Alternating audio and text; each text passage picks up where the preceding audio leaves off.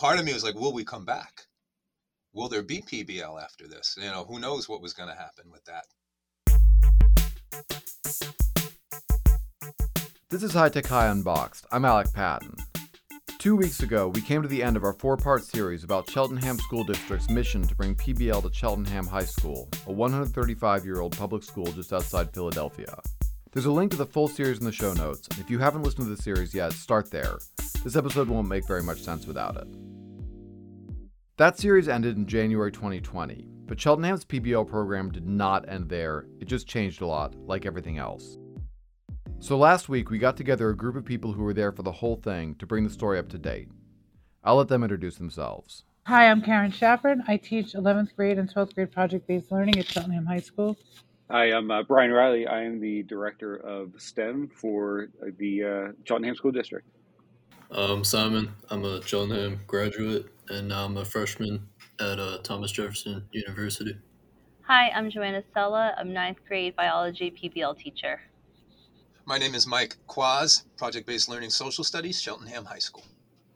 Hi, I'm Randy Shearer. I work at the HTH GSE and at HTH in professional learning and with the Unboxed team. And I think I've been working with the Cheltenham crew since their first visit to High Tech High. We picked up the story from when the district closed its schools in March 2020. At first, we thought it was temporary. Nothing happened. We had no school. We were posting assignments such as it was on our learning platforms. And then I'm not going to remember exactly how long, so help me out, everybody else. At some point, it became clear that we were staying home and that we were going to do some version of online learning. If I'm remembering correctly, we didn't have live classes that first go round, right? We had check-in days that were optional. Is that right?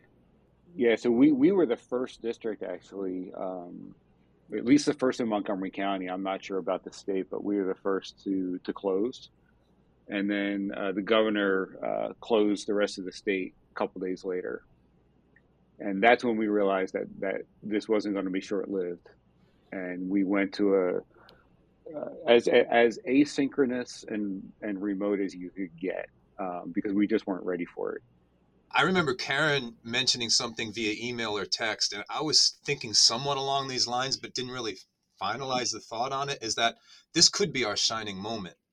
But we didn't know how we were going to get back in touch with the kids. And that was probably the most frustrating thing. And somebody else can jump in there, but that's what I remember about it most. We lost connection with so many students, actually lost connection with a lot of our students because there was a lack of, actual, face-to-face interaction. Some of our students, due to various situations, we barely emailed with them. So I think for many of us, it became survival as opposed to let's see how we can innovate as much as possible at that moment when we were going through the height of what does asynchronous look like, what does remote learning, what does what does this all mean, and at the same time also try to understand how are we going to juggle our own home lives with everything that was happening.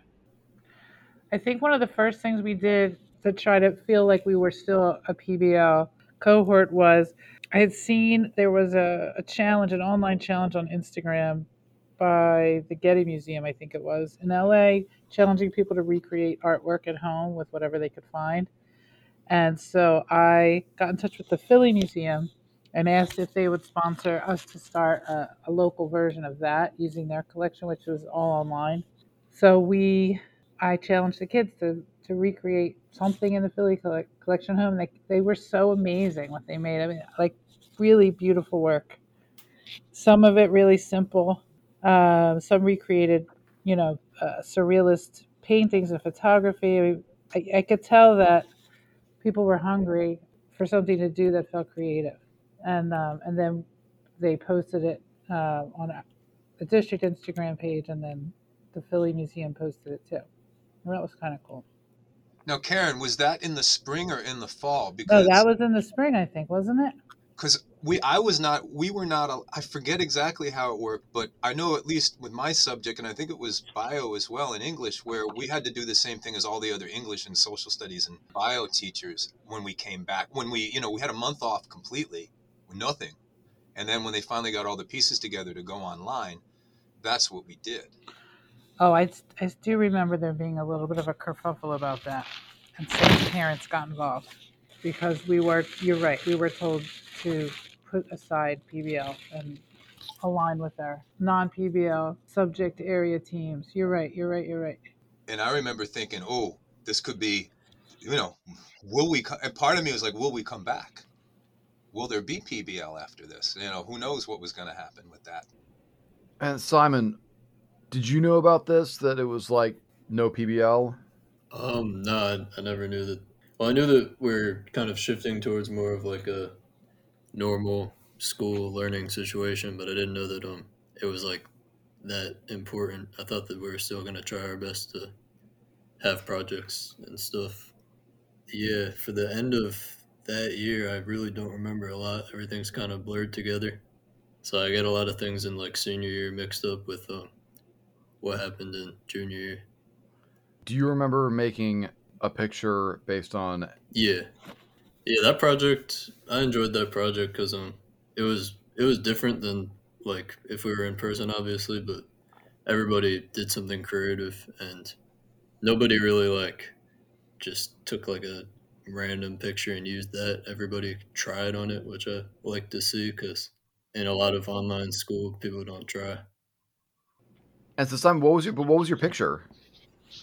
It was a painting of somebody holding up a sword. So I used a sword that I built for a project, like a school project back in the day, and I like went on Photoshop and tried to make it kind of look like a painting. Okay, so that was the spring. It sounds like fall kind of PBL came back. When did that decision get made? I'll tell you, even going to answer your previous prompt, Alec, PBL was nowhere near the front of our thought process from an admin side. It was a matter of, can we get 4,000 kids to learn anything while school's closed? And so that blur of what's going on continued. The spring of 2020 through the summer to the start of that next school year was essentially, in my mind, all one day. We were just doing the same thing over and over and over again, trying to get everybody to a point where we could have some sort of resemblance of what school could be, knowing that kids were not coming back. We had known students were not going to be returning and teachers were not going to be returning to the building to start that school year. Can I put someone on the spot really quickly? This is Randy. Okay, I remember back in the summer of 2020 wondering what was going to happen with all of the work that you had done to grow a PBL program. Mm-hmm. And then here comes this pandemic.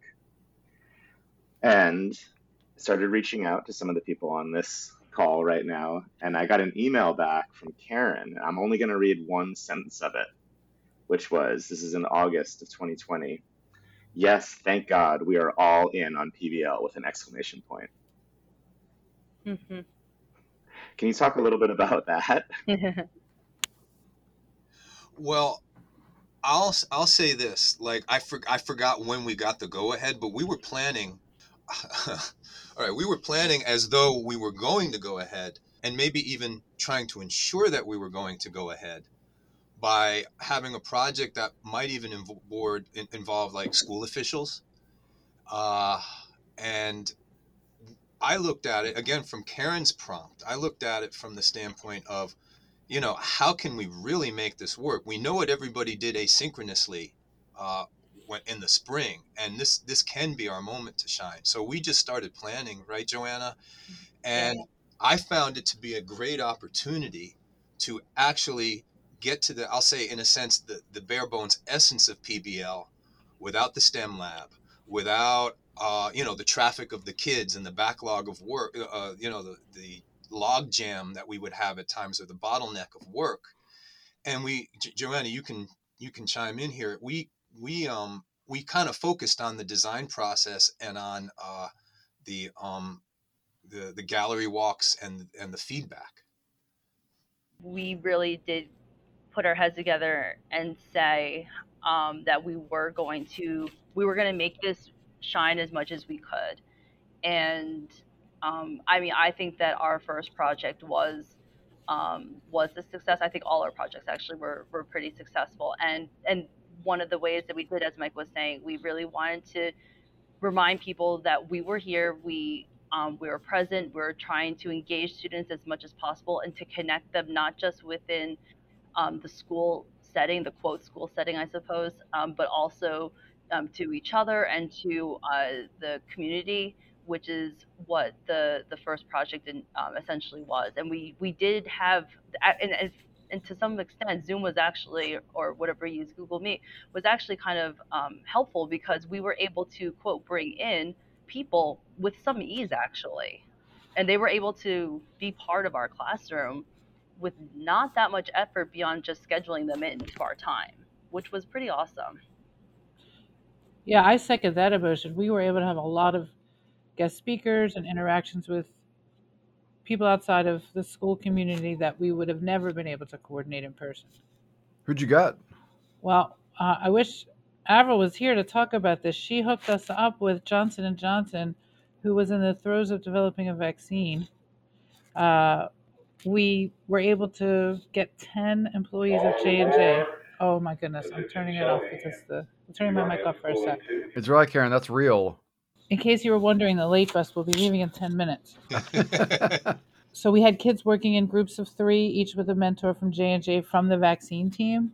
And their job was to help with marketing because they had anticipated, unfortunately, accurately, the resistance they would get from certain communities about becoming, being vaccinated. So our kids had really front seat view of what was happening in the real world. And we would never have been able to make that happen in class or been able to transport them to J&J's offices. So that was pretty amazing. Wow. Wait, so were the kids helping to market the vaccine? Yeah, so they had to pick an audience that they wanted to reach and develop some kind of tool, social media, or they did one. I remember a group did a podcast, one group did a TikTok, for teenagers. One did a children's book. They had to learn about vaccines, how they work, interview their mentors, and then we had an exhibition, an online exhibition with all of the mentors, all of the teams. We went through all of their projects. They loved them. The J&J people. They were just, I think not that this has changed so much, but I think the best outcome of what we're going through is that people are more likely, I would say, to help each other and to lift each other up.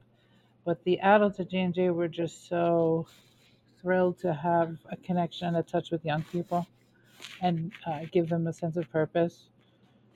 So it was fantastic. And if I'm not mistaken, they actually used a couple of them, at least internally, to talk about marketing. That's so cool. Yeah, it was very cool. And other things, I don't know what speakers, I think you guys in 9 had some local politicians come in to your classroom virtually.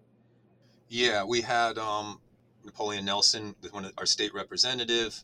We had our school board members, some school board members come in because they did a public service announcement. That was the project. And well, they picked something like the environment or Black Lives Matter, women's rights, all, some of your main social causes. And they got to pick what they wanted, and they did some research on it, and they had to do a 1 minute public service announcement on it, reaching them both on a, intellectual level, an emotional level, hitting the id and all of those, going through all of those things, ethos. And the goal was to also, because it was an election year and we have 9th graders who can't vote, we wanted to give them a voice and to have them enact change in their own way, and to try to put in the forefront some issues that they felt were important and ones that should really be heavily considered when going into this election. Boy, that was good, Joanna. I'm glad you remembered that. I'm sorry. I'm looking at also for our essential question. I think our essential question was just who am I?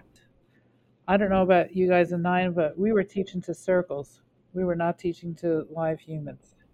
Yeah, it did become that. Though we did actually have in our second project, we did have a pretty awesome everyone on the camera moment. Yes, yes, I was thinking about that. That was nice. So what Joanna's talking about, it was her project, the foodology project, and we have a guest chef. The first year we did it, guest chef came into the school. Well, we can't do that this year, so we had our kids in their kitchens. Uh, they went shopping for ingredients, and in some cases I think we dropped some off, didn't we, We Joanna? did. We asked the school to purchase food for some students who may be financially strapped, and we either dropped it off or they came to the school to get it. Right. So all the cameras were on.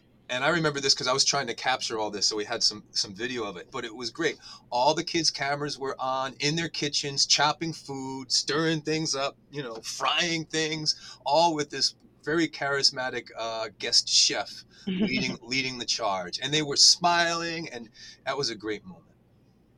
Yeah, that project that has had gone through many iterations, and it was one that we did fully in person. It actually pivoted pretty easily to online because instead of making anything physical or a cookbook, we made videos, and we had the students basically come up with cooking shows on their own, and they produced their own little video. Then we put it onto a website, and that project was pretty successful for us. I think that was a pretty easy pivot for us. I was very surprised, to be quite honest. And as a matter of fact, we utilize that for both projects, and we were afraid it could get a little bit stale after a while, but we were able to break it up with other things. But there was another benefit. They could record in silence in their rooms at home. We could say, go record something and be back in 20 minutes, which it was not as easy to do in a classroom setting with all the kids and all the noise and the speaking at the same time. I wanted to shout out Kevin Coffin, who's our communications director, who came on right around when Corona came. But so much of what we were able to do and get out to the community was because he was excellent at posting things and making sure that the community knew we were here. We were kind of like Horton Hears a Who over here. We are here, we are here, we are here. Like, don't forget about us. And obviously, the challenge of recruiting new students to PBL was exacerbated by not having show and tell. So continues to be a great supporter and cheerleader and publicizer of what we're doing over here. Agreed. Absolutely.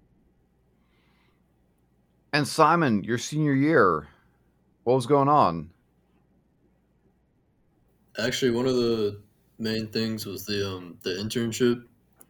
That was definitely like one of my favorite parts of high school, I would say, because I got lucky with my internship. I was working with my friend's dad, who's an artist, David Hart, and it was like I got to actually work on physical things. We were learning about like designing furniture. So I built a couple chairs with him, and we kind of went through just learning the design process and going through iterations and stuff. But it didn't really feel like school. It kind of felt like the real world, I would say. So it was definitely a really good experience for me, especially in senior year, right before going into college. Yeah, you really killed that internship, Simon. That was amazing what you were able to accomplish under those circumstances. Yeah, it was definitely a good experience for me. So internship went ahead. Yes. Surprisingly, we had most virtual. Simon said he was able to have an in-person internship. We had one other pair of seniors who were working with a farmer, and they had an in-person internship, and everybody else's was virtual. A couple were actually probably better virtual. One student was a guest blogger for a website, Fatima Ta, who wanted to be a journalist. That was a really great match and translated well to virtual. And just keeping people engaged and connected with their mentors was crazy. But having said that, everybody did something. And then we had a little window where things seemed safer in the spring. And I'm not even sure in retrospect why that was. But the district allowed us to have an in-person, outdoor, but in-person celebration and presentation of learning for our seniors at the end of the year, which was so great to be together. So good. Oh I wow. really send them off, our little pioneer class, our first PBL class, send them off with some fanfare and we started some new traditions. They have special graduation um, scarves to denote that they'd been PBL students, and it just felt really good. One of my favorite efforts, I thought, from that year was Bella's work on the board that she was able to hang up outside. Yeah, that was tremendous. So uh, Bella and Xavier's internship at the farm was cut short for reasons beyond their control. The farmer had to leave the space where she was hosting them, and they had planned to do a community garden on the farm. So they really wanted to keep going with that idea, and so we thought, well, let's try to do it somewhere at school. And we have this thing we call the PBL patio right outside of the part of the building that we inhabit, that had sort of over a few years accumulated a lot of junk and lots of wasps, and it had was not well loved. Let's put it that way. It was kind of like the dirty area where people go out and spray paint stuff or whatever. So the end of the year was spent, like, I don't know, maybe 6 weeks just cleaning that all out. Bella power washed it, and then we got a bunch of broken furniture and pallets, and they made raised garden beds. And then what Brian was just referring to was a mounted outdoor blackboard with a mural on it that opens up so that we could use the outdoor space as a classroom. And then on that day that we got together to celebrate the seniors, they all signed the inside of the door. So we'll have the classes do that every year from now on. That was nice. Yeah, it was really cool, just in terms of the legacy of PBL, that you had your seniors create something that hopefully will last a long time, and they really transformed that space out there. From And Simon's benches. Yes, exactly. But I do think and maybe teachers can talk about this piece in terms of the challenge, because my opinion is remote's one thing, and we learn how to do remote teaching and learning fairly proficiently, and we know we can do it in person. I think the biggest mode of teaching and learning is the hybrid, where you have some students in front of you, some students at home, and as a teacher, you're trying to coordinate all that all at the same time.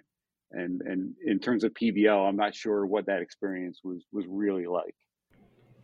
I think we had the advantage because we co-teach. So I didn't try to do that very often, have kids in front of me and at home. We took turns. So because we're all together with them, they would have English virtually, and the kids that were here would do science with me, and then we'd swap that out. I don't remember trying to do both at once very often. Sounds like you're advertising PBL as a model we should do everywhere. 100%. We're working on it. So I'm curious actually about that, because so that year you sent the email to Randy, we're all in on PBL. Were you worried during that year? And just to kind of be totally blunt about it, like, were you worried that the plug was going to get pulled? I was. I mean, here all of a sudden we were, by the nature of what needed to be done, and one of the reasons that I think that they had us all doing the same lessons, it was explained to us, like subject wise, department wise, grade wise, was because they didn't know how many teachers would be out at any given time. So there had to be some very uniform instruction that they could plug another teacher into. So, so I was concerned through that, and who knows what was going to happen with the budget with COVID, right? Because of the economy, that it would just be easy just to have this kind of wither away without people even realizing it. And but that's why I feel the positivity of Karen's email to Randy, because when we knew it was definitely a go, it was like, yes. I think one of the things that we're always concerned about, this is something that Mike and I were just talking about a couple hours ago, are the numbers, because we are still a school within a school. There are some realities that we're still facing and trying to grapple with.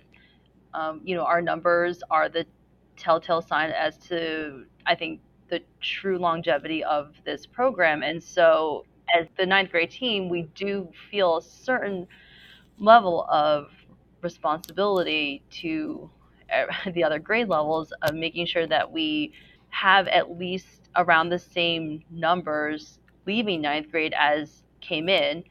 And so I think last year we were really cognizant of that and really trying to make it so that they still felt like they were getting a unique experience, that was, um, it was innovative, it was creative. They were able to tap into different talents as opposed to just doing, the okay, we're doing, this Google Meet, we're doing these notes, we're submitting this on Canvas.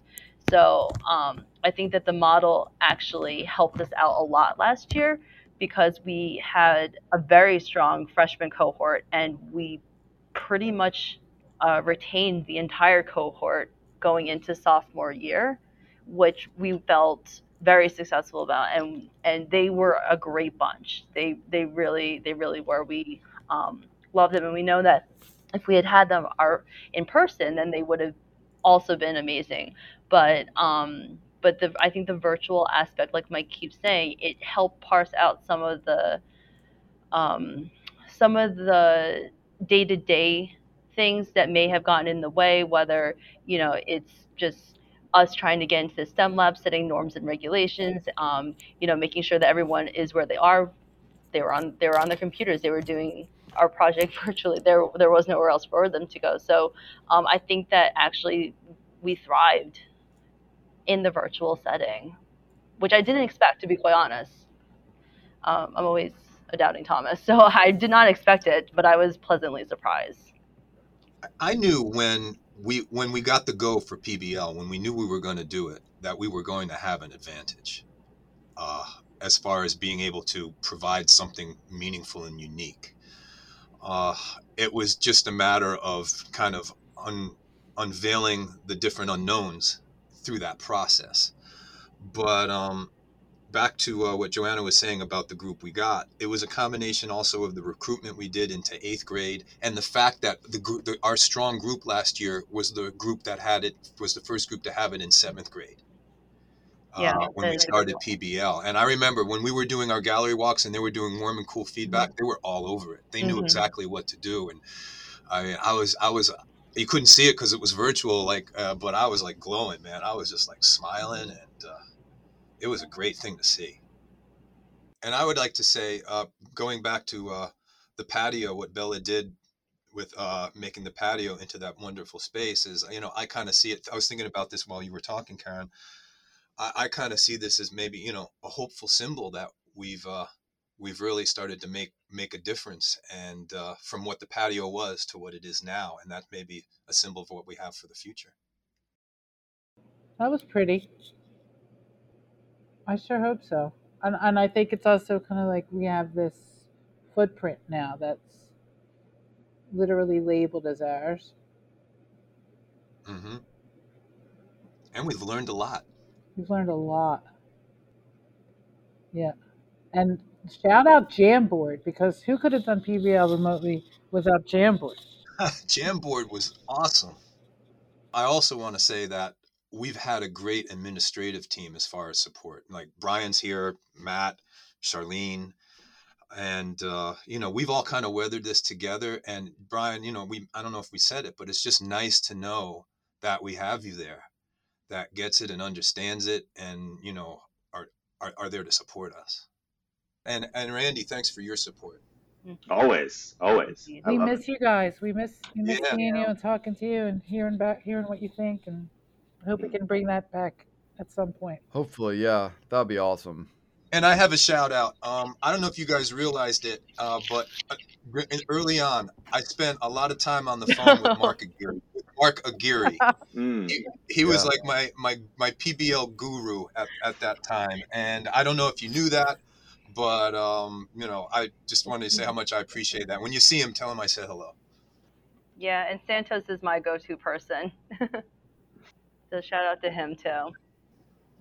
All right, thank you all so much. Thank you, guys. Thank you. Thank you. Thank you. Thank you. All guys. right. Thank you so Take it much. easy, everybody. Bye. Bye, everyone. Bye-bye. Bye. High Tech High Unboxed is hosted and edited by me, Alec Patton. Our theme music is by Brother Herschel. You can find links to some of the awesome student work from Cheltenham High School in our show notes. And I want to take a moment to mention the teachers and students at Cedarbrook Middle School, which feeds directly into Cheltenham High School. They have their own PBL program there, and while this series focused on the high school, I didn't want to end this without mentioning the middle school. 3 Cedarbrook teachers, Isaac Stanford, Kristen Sanborn, and Debbie DiBattista, actually made podcast episodes for this show last year about teaching and learning during the first year of the pandemic. There's a link to those episodes in the show notes. Thanks for listening.